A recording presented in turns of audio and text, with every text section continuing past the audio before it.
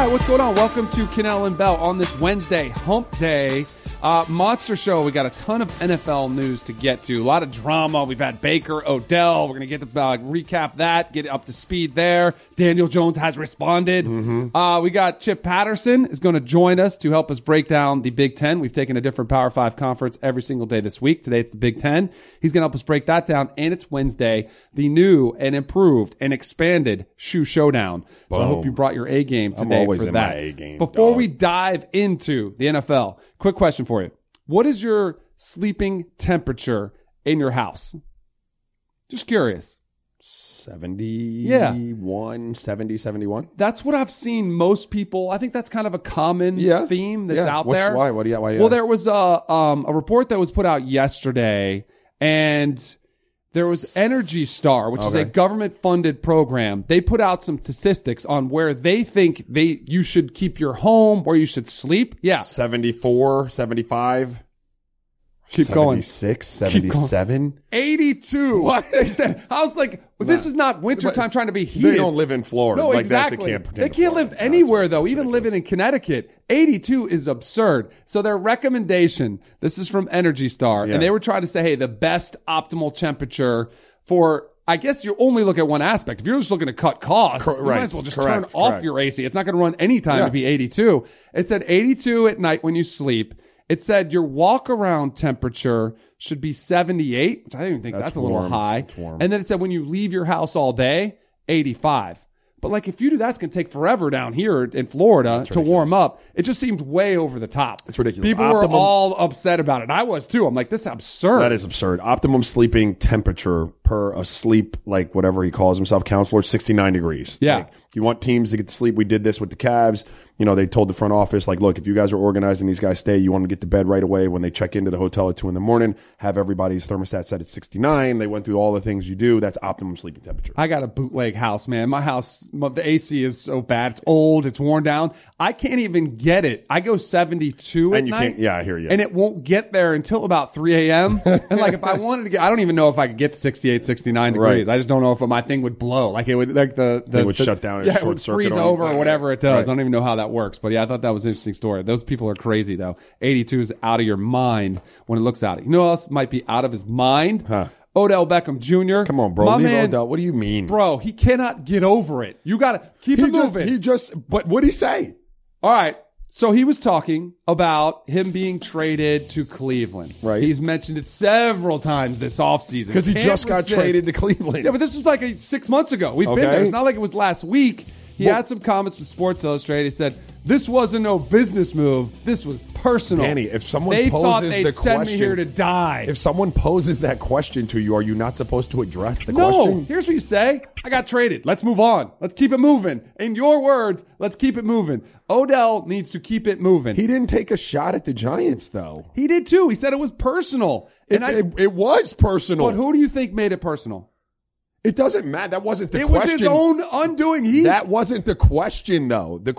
Like if he believes it to have been personal, which I do most times, you know, in a trade like that, when the employee has been less than like stellar, it is personal, and that's okay. It's fair to say that it was personal. But you're throwing ammunition, you're throwing fuel on the fire. You're like, what is the purpose? Again, this Browns team, I think, is going to implode this season. I was so high on the Browns. Now I'm so down on them. I can't stand this team. They're becoming unlikable. And their fans are even worse who came after us yesterday. I should have anticipated. They came at who yesterday? Us? No, well, me. They came at you. Why didn't you say nothing about the Browns? But you kind of agreed with me on Baker Mayfield that it was foolish. We're going to do that in just a second. Before I do that, I want to cap it off on Odell. I do think Odell, just come to grips with, yeah, it was personal, but it's your own fault. I guarantee you the Giants would have loved for that contract, which they paid him and gave him the new contract. I guarantee they would have loved for him to finish his career as a Giant, put up Hall of Fame numbers on their terms. Well, no, not on their terms. It was their money. They're writing the checks. But on their terms, in terms of how he had how he needed to project himself and what he needed to say to the media, like a mature teammate, and being somebody who's supportive and doesn't throw other teammates under the bus and question play calling. Half the NFL does that. Yeah, but to find me a championship team that does. They don't. How many Patriots do you see calling out the playbook? We refer to Pittsburgh as a championship team. Their Not quarterback anymore. doesn't. They're trash. That's why they fell apart. And we criticized Ben Roethlisberger, and he deserved it. Listen, I've got experience with this. I've said it on air before. I know a general manager, I don't need to say his name again, who sent one of the better players in the league to a destination out of spite because he thought he deserved it. It happens all the time. Yeah. Oh, this is where he is right. And it did become personal. Right. I don't think, but again, I think it was his own fault. I'm not saying he wasn't culpable in it. Right. I don't know that it was entirely his fault. The Giants have been a mess. Yes, true. Right. Dave Gettleman has a big ego too. I'm not in love with him as a general manager, and it's probably his way or the highway. There's probably some fine line there. The reason the Browns fans were after me is we did our conversation on Baker Mayfield, and to be fair to us, the news had just broke. And it's kind of like it was just fresh off the press, and we're still gathering information. We literally were just reading the article from GQ as we came on air. But I thought, even with that being said, I thought we were fair in saying, hey, maybe Baker Mayfield didn't mean to throw Daniel Jones under the bus. My thing with Baker Mayfield, he has to be aware that as a franchise quarterback, his mouth is a weapon. Right. And it can be, whether he knows it or not, and clearly either he doesn't know or he doesn't care, and it might be both. I think at this point he doesn't care. I think what they've done is they've taken on the role of like, look, we are just going to be like the old Miami Hurricanes or the old Chicago Bears, like the 85 Bears, if you will. Like, we're coming out and we're just talking the talk. And hopefully their games, I'm in on them. What was the difference, though, in the Bears and they the Hurricanes? won. Exactly. They were gangsters. So maybe this team will come out, like they've got all the weapons. And if I'm being honest, like I saw Freddie Kitchens in an interview regarding it, and he was kind of brash and a little bit like, yo, what is a bullseye? Like, we're here to kick a team's ass, and a team should be here to kick our ass. Like, I think they're all kind of rallying around the idea of being this like brash talking, smack you in the face type of team. And if that like galvanizes the troops, like I actually think they'd be a pretty good team this year. You're mentioning Freddie Kitchens. You were talking about the soundbite. Here it is. Listen to what he said. We don't care. We don't care. All right, it's already on there, so it doesn't matter. We'll be ready to play. I don't know what a bullseye is. I don't know what that is. Does anybody know? Does anybody know what a bullseye is? If they're not trying to beat our ass and we're not trying to beat their ass, I don't know what else you do. Because that's what we're going to try to do. Hopefully they try to do the same. Do we not have a bullseye on us just because we're in the NFL and we're playing on Sundays? We're going to get somebody's best effort? What does that tell you about the team? That's like being like disrespectful for the team you're playing if you don't think you're getting your best effort from them. What are they going to do, set like 10 starters or something? I don't understand that. We're going to give our best effort every week, and I hope that we get theirs. Ooh, Freddie Kitchens laying it all out there. Yeah. They are. So I don't know if it's taken on. So I do think teams take on the personality of their coach, right? Rex Ryan was head coach of the Jets. They had a lot of brash players. Right. Maybe this team, and maybe this is why he was named head coach. And I don't know what came first, if it was Baker Mayfield's attitude or Freddie Kitchens' attitude. Right. Maybe they're just the perfect fit for each They other, could and why be. Baker wanted him as the head coach. Right. They are taking that Jimmy Johnson back at Miami with the Hurricanes, or Ditka and McMahon and the crew and Chicago Sure. of, hey, you want it, you better bring it. I mean, he's kind of, he's saying, what's a bullseye? We obviously know what he's doing. I don't think the bullseye necessarily is going to come from other teams. He's right. You don't overlook teams. Nobody's going to look down on the Browns Right. anymore after the season they had. I think it does come from the media members. And as a head coach, it's okay that nationally people have that bullseye on him. They're criticizing him. But if you don't succeed, you better believe that bullseye is going to be on from his own media, Right. which can make your job a lot tougher to keep if you don't live No. up to this expectation. All of that is true. Mike D'Antoni used to say, like, only one team is going to win the championship, right? And if you're going to fall short of winning the championship, for some reason you can't win the championship, then at least be exciting. Like, give your fans something. And this is what I'll say about Cleveland. Like, aside from in Cleveland, I lived in Cleveland, and even when the Cavs were going to multiple finals, sports talk radio every morning revolved around the Browns. Yep. Do you know what I mean? It was incredible to experience that. But outside of Cleveland, who the hell's been talking about the Browns? Before Baker got there, before last year. No, nobody. They were the laughing stock. They were the laughing stock. So they're at worst, they are an exciting thing right now, right? Like, people are going to be tuned in to see, how good they can be, or to watch them fall flat on their face if you're one of their haters. And that in and of itself is a win for Cleveland. I actually think they're going to be a good team. I think guys like Odell, like, you can be a motivated dude sometimes. When a team trades you and you feel it's personal, it's very rare that the team gets motivated. Yeah. right? The Giants are just going to be the Giants. That's business Unless as you usual. keep calling them out. They don't they're give a not gonna damn. be that good. It's an organizational thing, right? So players in there aren't going to be like, yeah, man, I'm motivated because Odell Beckham Jr. is taking shots at the G. Right. Like, how dare he take shots at the G? Like, do you know what I mean? Players like, whatever, bro. But Odell Beckham Jr. is going to be motivated. You know what I mean? Yeah. Personally. So the Browns will get the best version of him. Baker Mayfield seems to wear that kind of chip on his shoulder, as does, Jarvis Landry. You get Kareem Hunt back probably. Like you have a motivated team. It's going to be exciting if nothing else in Cleveland. There really isn't an excuse for the Browns not to be good. Right. It will be that it would be coming from within. Mm-hmm. Like if they do, because I do think it's going to be all or nothing. I don't think there's going to be in the middle 8-8 season. Right. I think it's either, hey, they're 12-4, they're winning the division, and they're talking trash all the way through, or they're 4-12.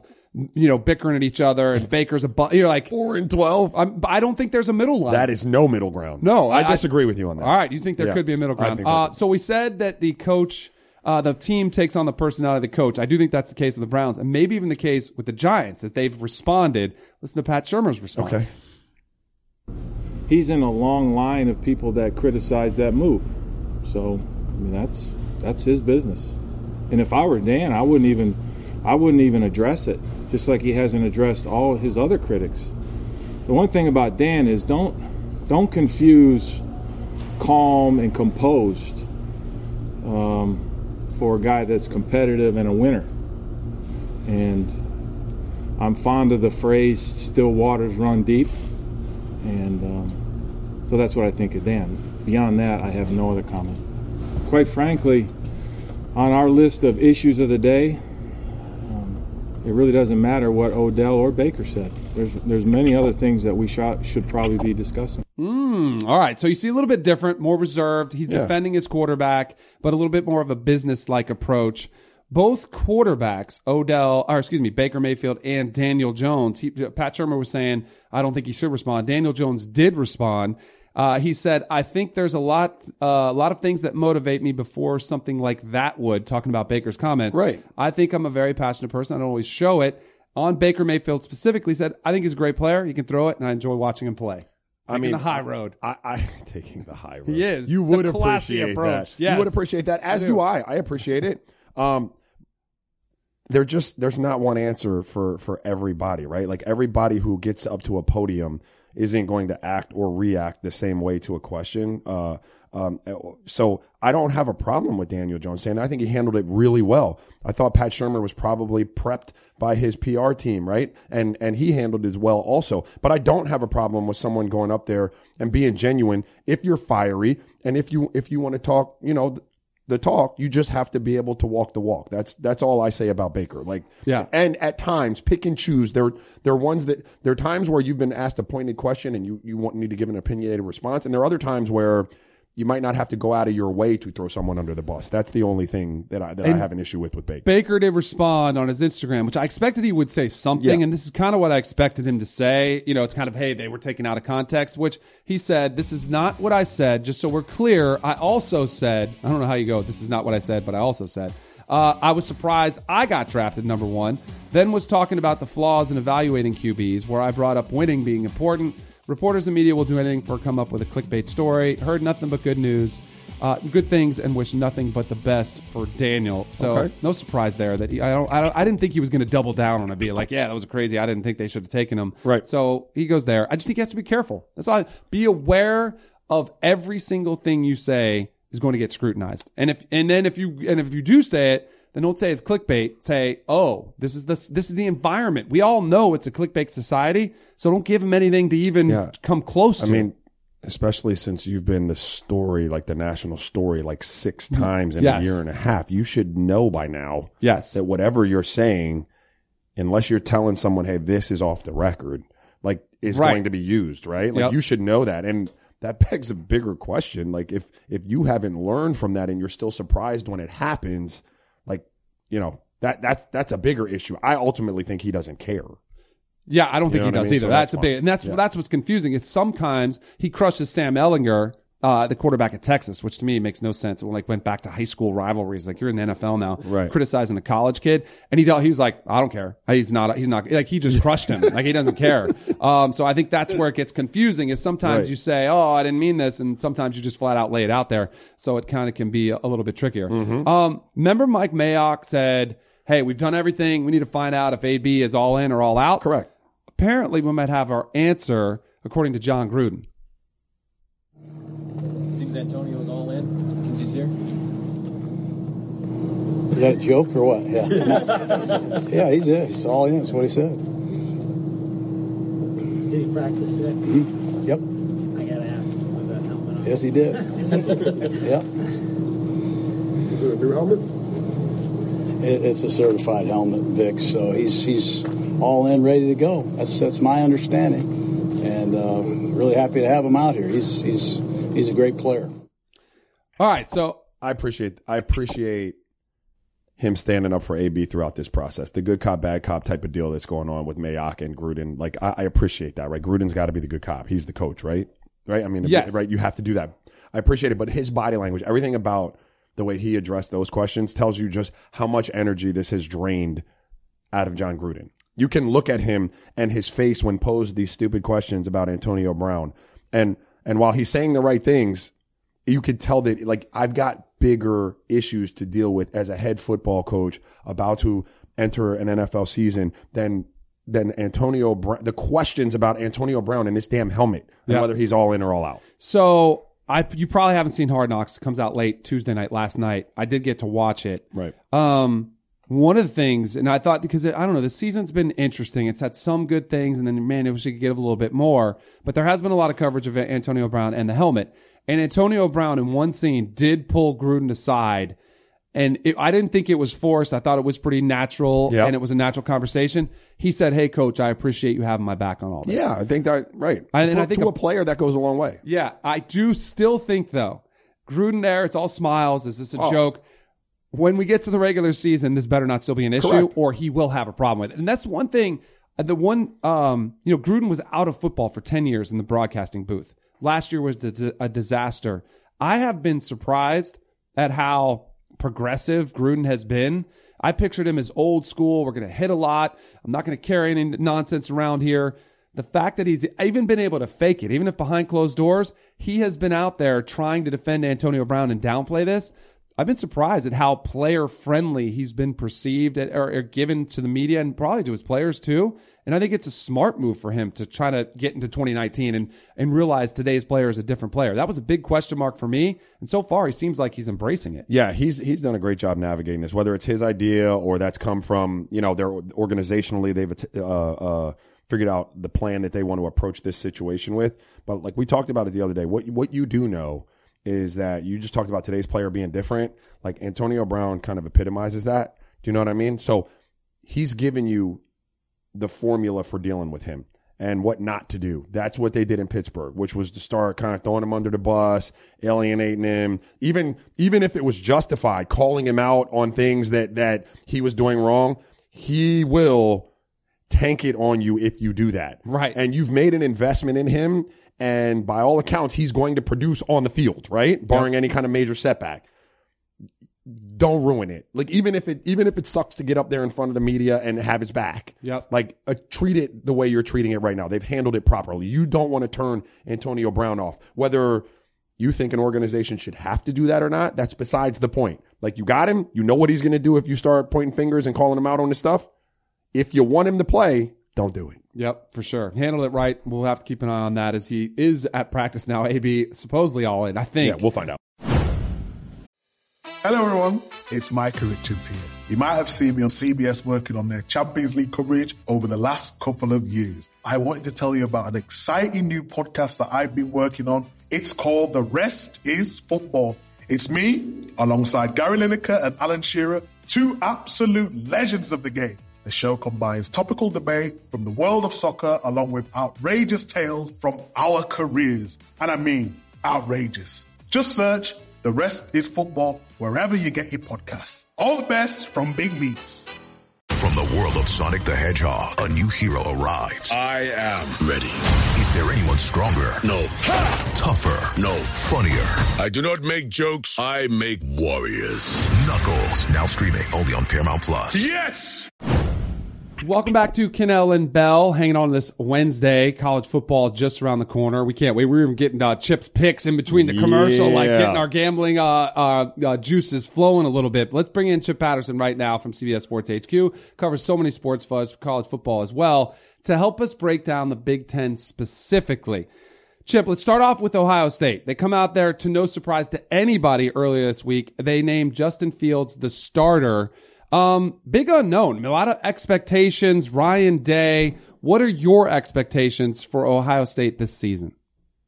My expectations is that Justin Fields is going to put up some ridiculous numbers. And a lot of that comes from Dwayne Haskins, who, of course, was running Ryan Day's offense. And I'm starting to take some clues from the way that Ryan Day and that staff is recruiting for the future. A lot of wide receivers. I mean, think about five-star Garrett Wilson out of Texas. This is a freshman for Ohio State that is going to be Justin Fields' best friend. You put him with KJ Hill. You put him with the rest of those wide receivers. Victor Benjamin, another one down from the South Florida area. And he's just got so many weapons around him. I think Ryan Day is going to put him in a position to succeed. But there is a big unknown, and I'm glad that you mentioned that, because Justin Fields only has 17 career starts to his name. That's high school and college. Compare that to Trevor Lawrence, same recruiting class, same state, right there in the state of Georgia. They're always next to each other. Trevor Lawrence had more than 70 career starts to his name. So Justin Fields, as the QB1 at the college level, a lot of unknown here. And of course, we've got the quarterback depth there as a big issue. So I'm curious to see how much Ryan Day is going to want to run Justin Fields,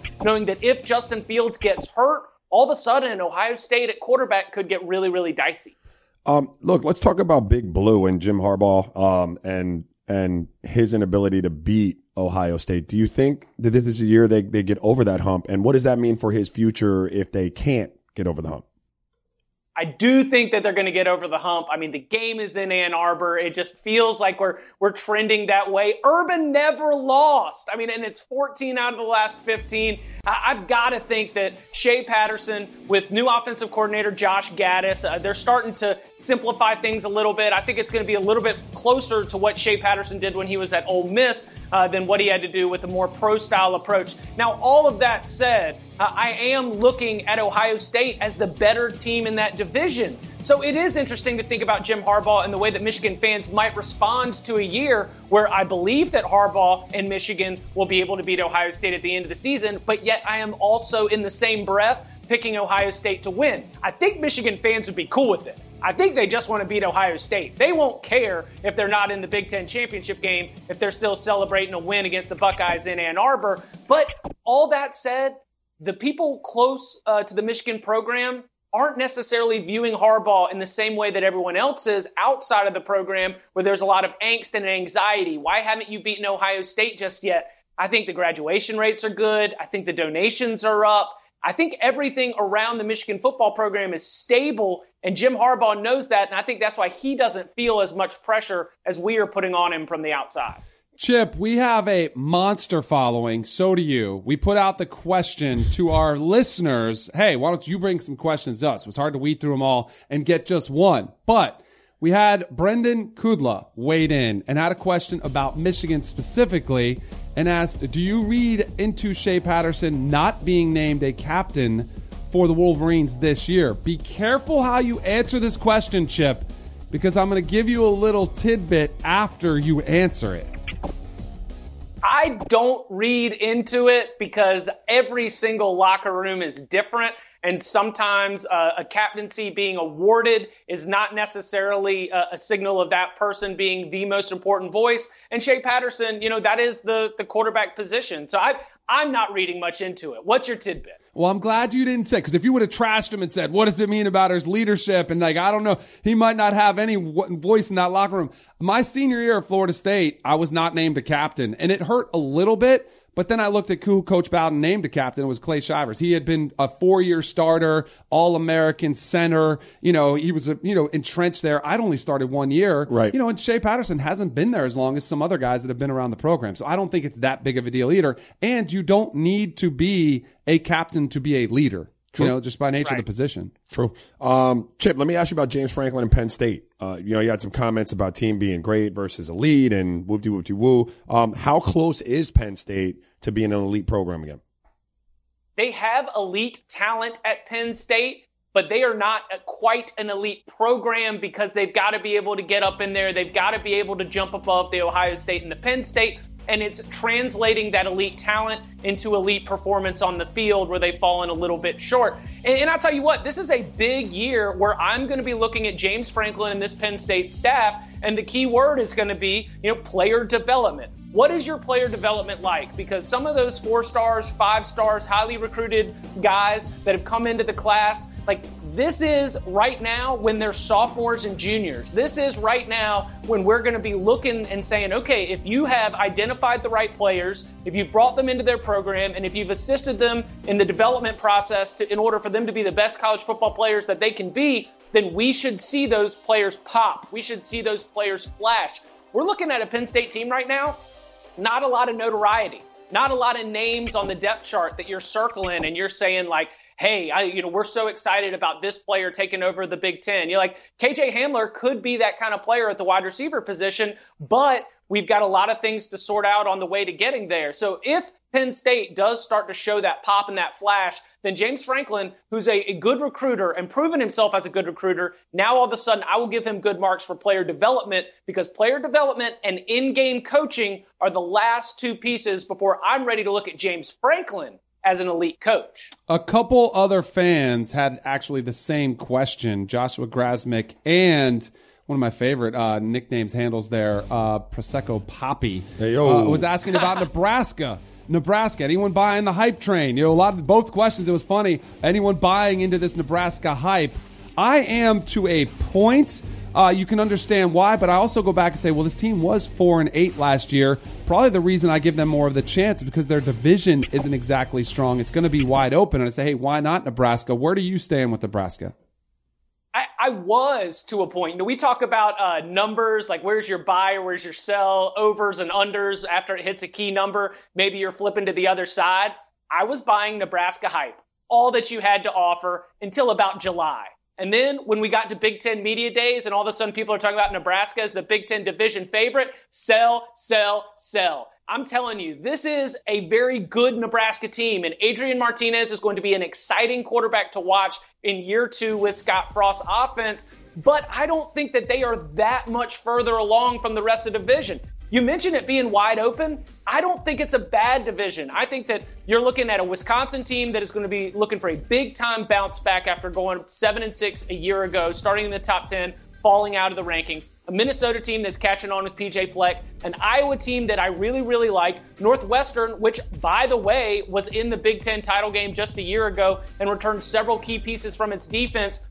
Listen, give me 1 through 5 in the Big Ten West. Throw them up. I can sort them in any order. And when I look at the Big Ten West that way, I can't believe that Nebraska is the clear-cut favorite in that division. So, again, like you said, buying it to a point, I believe Nebraska can win that division, but I am stopping way short of calling them the clear-cut favorites. All right. The Eric Post asked why we have no faith in Purdue. Could it have something to do with the quarterback situation there at Purdue? Yes, it has to do with the quarterback situation. It has to do with the loss of a lot of veterans on the defensive side of the ball as well. I look at this Purdue season as though they are already won, because they had a coach who heard Louisville call. And Jeff Brom could have gone home and everyone would have understood. But the fact that he committed to Purdue and said, we still have work to do here, it has energized and invigorated the entire program. But energy around the program and people being excited that your coach didn't leave, there will be a place where that stops short of being able to convert itself to wins. I think Purdue is still a bowl team. I've got them around 6-6 or 7-5, but I think that's the ceiling where I've got it. Rondale Moore is fantastic and one of the most explosive players in the country, but I don't think that just because a Purdue fan is excited Jeff Brom is back doesn't mean that an unbiased analyst should be able to put them at the top of the Big Ten West. Good stuff as always, Chip, man. Appreciate it. You're the best. Thanks. Y'all be well. All right, good stuff there. Fun games this weekend. Not only the Florida-Miami game, but the late game should be interesting too. There's another game this weekend? Yeah, the late game, 10:30. There's zero chance you're going to see it. 10:30 kickoff. Arizona traveling to Hawaii, but Khalil Tate back trying I'll to watch that, get back to him. Khalil Tate's fun to watch. Like when he's on, he is electrifying, right? Right, and when he's off, it can get a little sideways. So we'll have to see. And Hawaii has a quarterback, Cole McDonald, and they're going to throw the ball over the yard. So 74 was the number of the total. It's the best state for producing quarterbacks. Seriously, I was having this debate with Reggie Wayne yesterday at my son's football practice, and we were talking about, obviously, my older one plays quarterback. Yeah. And I was saying, like, state by state, like, Florida doesn't really develop. You don't hear about a lot of Florida quarterbacks. Maybe you're starting to see more Lamar Jackson, Teddy Bridgewater. No, more now, but historically, like, we haven't had them all, but high school wise, Texas had a lot. Drew Brees, Nick Foles, Hawaii. Hawaii's starting. Marcus Mariota, Tua's coming out now. Right. They're starting to come on the scene. The kid from UCF, Mackenzie Milton, all of those kids. Oh, that's right. I forgot about Mackenzie Milton. Yeah, Hawaii's kind of got a little pop-up. I was just thinking about because Reggie and I were talking about it. It's going to be Florida, especially we see one Dia Bell getting out there. Welcome back to Cannell and Bell. GOAT conversations. LeBron, MJ. Raja. Yeah, Raja. Cannell. Obviously don't have those too many. I kind of roll my eyes with some of them. Yeah. They're almost like you can go either way. Sure. It's very, popular. People love to have the conversation. Phillip Rivers was asked on Dan Patrick's show the other day about Tom Brady being the GOAT. And he said, well, hold on a second. He said, quote, how do you ever decide that? What if the Seahawks were to run it in and the Seahawks were to have won? Of course, he's referencing the play when Russell Wilson threw the pick on the 1 yard line. Brady would have just played the exact same game. He didn't do anything different, That's why I always think Marino is right there in the mix, too. All these guys, you can't just go off that Super Bowl wins. I don't think you can, not in this sport especially. I hear his point, but if Brady doesn't have that, he's still got 5. Yeah, you're still doing all right. You say Super Bowl less now because he's like. I do appreciate that he brings Marino. Like, I think Marino is the best pure passer in the NFL history. Stats, Super Bowls, everything aside. But I'm not going to make the case that he's the GOAT because Brady has a lot of things compiled that kind of give him the significant edge over Marino. And, a lot of people would say, what about Drew Brees? What about Peyton Manning? There's a lot of other quarterbacks. I just look at it from a pure throwing the football. Marino was the best. I'm not qualified enough to jump in on who is a better pure passer of the football, right? Mm-hmm. I do agree that the GOAT conversation it's tough to get into. It's hard one to navigate, and you're splitting hairs because all of them are GOATs. They're all great, right? Right. But when you're looking for the GOAT of the GOATs, I do think championships and success have to factor in, right? Because we can agree that all of them are great. They're all great all-time quarterbacks. And then it becomes like who was able to win more games. And so you just showed the stat about, the completion percentage and yards and all of that. Tommy Brady, if his numbers were drastically different than Drew Brees's, Peyton Manning's, Brett Favre's, Dan Marino's, and he just played on a great, phenomenal team and he was a caretaker of sorts, a game manager, then maybe we could have the conversation of him not being the GOAT. But Tom Brady has slung it around the yard, too. His numbers are in the vein of those guys' numbers, and he's got the championships. He's got to be the GOAT. I totally agree. I mean, you won't hear any argument from me on that. That's one reason Terry Bradshaw has won 4 Super Bowls, doesn't get often caught up in that one because he was on an outstanding team. But he also played in a different era, which I think is interesting because I do think the eras have shifted, even since Marino was playing, which wasn't that long ago. The rules have changed. What does Dan Marino do in this era? I mean, he throws 6,000 yards. I'm not joking. He's going to easily throw, we saw Patrick Mahomes throw 50 touchdowns last year. Marino might throw 60 touchdowns. And he slung it every single time. Right. So you would see those numbers all of a sudden bump up. And what does that mean? But I do think you absolutely have to take Super Bowl wins into the consideration when you go there. Brady, I do think it's interesting when you say who is more important to the Patriots dynasty. Is it Tom Brady or is it Bill Belichick? I unequivocally would say every single time it's the player on the field. The coaches are important, but it's the guys with the ball in their hands that are actually making the plays that always mean more than the coach. And it's not to diminish what Belichick has done. Sure. But sports are about the guys on the field, not necessarily always the ones on the sideline. I think that is I would give Tom Brady a fractional edge. Really? I would.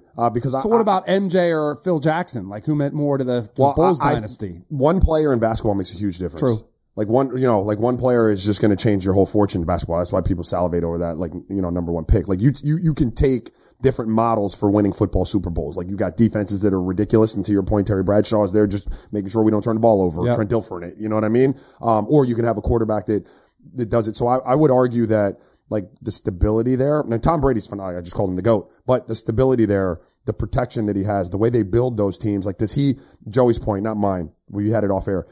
What if he's playing behind a line like the Dolphins have right now? Right. Like, can he do the things that he's been able to do if he's running for his life? Like, do you know what I mean? Like I would say, so his line was really bad a couple years ago when they actually lost in the AFC wildcard game against Denver, and they brought back their offensive line coach, Dante Scarnecchia, because of that game.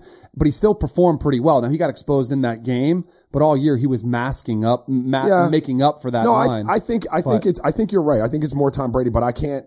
Because he is playing the game. That's a valid point. I just think that, the system that you get plugged into sometimes, man, if you can marry a talent like Tom Brady's and a system and a coach and stability like the Patriots have, that's you wind up with dynasties. Yeah, for sure. What I mean? Yep. There was some video that went viral the other day. It was Carly Lloyd, from the U.S. women's soccer team. She was out at the Eagles practice and was knocking in some field goals. Okay. I have a question. I wonder if it was one or more. 55-yarder. She made a bunt, her longest being this 55-yarder that went viral. Yeah. Couple things to notice, if you're watching. I don't know. I don't want to feel like I'm nitpicking because it's really impressive. She stroked that, though. She did. Absolutely stroked it. Yeah.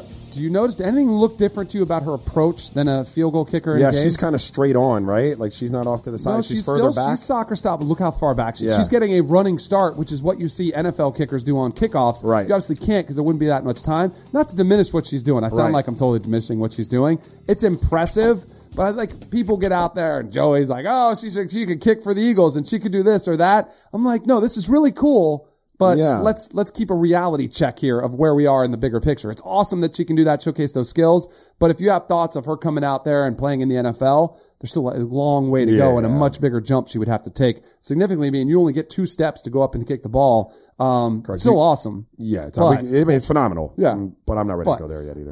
The other video that went viral, Devin Booker was playing some pickup hoops.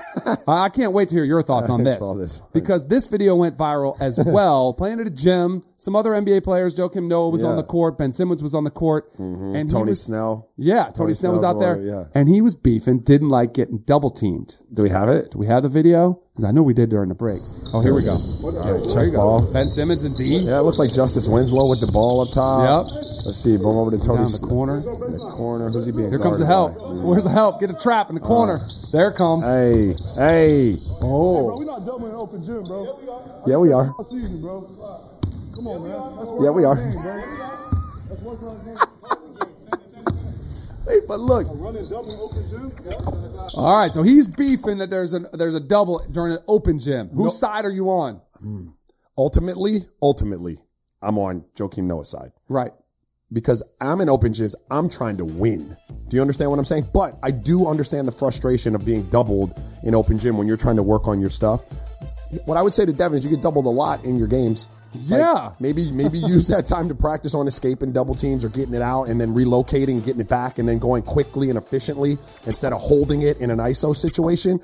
I have been, like at the NBA level, I wasn't a guy who got double teamed in the summertime. Right. So I never had to feel that. So I never cared. But you were a defensive specialist. Did you ever defend and ask for help or go trap somebody like that? No, I was kind of understood. Like we're not really doubling. So there was an But I'm trying to win in open gym. Like when you have 15 guys in an open gym, if you lose, you got to get off the court. Right. I ain't trying to get off the court. I get stiff. It's hard for me to warm back up again. So I'm going to do what I have to do to win the game. So ultimately, I think 51% of me agrees with Joakim Noah, 49% Devin Booker. Nobody wants to be double teamed in a pickup game. You said the guys want to win because they want to stay on the court. Anything more at stake than that? Like, are there any bets that take hand in those pickup games in open gym? We didn't bet in our, right. No, we didn't. And it doesn't seem like they are either. I was just curious to know, like, you know, hey, if there was something, because golfers famously if we're bet. betting, all bets are off. Exactly. You're doing whatever it takes to win. What did Kobe say? I didn't see his quote. I was busy running Will my mouth. Conroy weighed in on Kobe and said that when they used to run open gyms, so he said, I remember being with the Lakers in preseason 06, and during our open runs, we doubled Kobe constantly. Not once did he get mad, not once did he pass, LOL. He said, y'all better send 3 to guard me. By the way, that's the year he had 60 plus and didn't play the 4th against Dallas. But that's what I'm saying, dog. That's the Mamba mentality. All's fair in love and basketball, baby. Do you, real quick, I wanted to cap on this because I did see Joakim Noah worked out with the Lakers along with Dwight Howard. I do like Noah's mentality. He's an instigator. He's a guy that you love to have on your team. Maybe you hate to play against. I think his type of edge could actually help them. I like that move way more than I like the Dwight Howard move. All things being considered equal, and I don't know that they are, right? Like physically or where their games are at in this part of their career, but I too would err on the side of Joakim Noah. I think more of a winner, if I'm being, and it's just my personal opinion, willing to do more of the grunt work. Dwight's used to being like the face of the thing. I mean, not so much lately, but that's the way he was brought up. I think Joakim is buying in. Everywhere he goes, those teams win for the most part. He brings something to the table. I go with Joakim.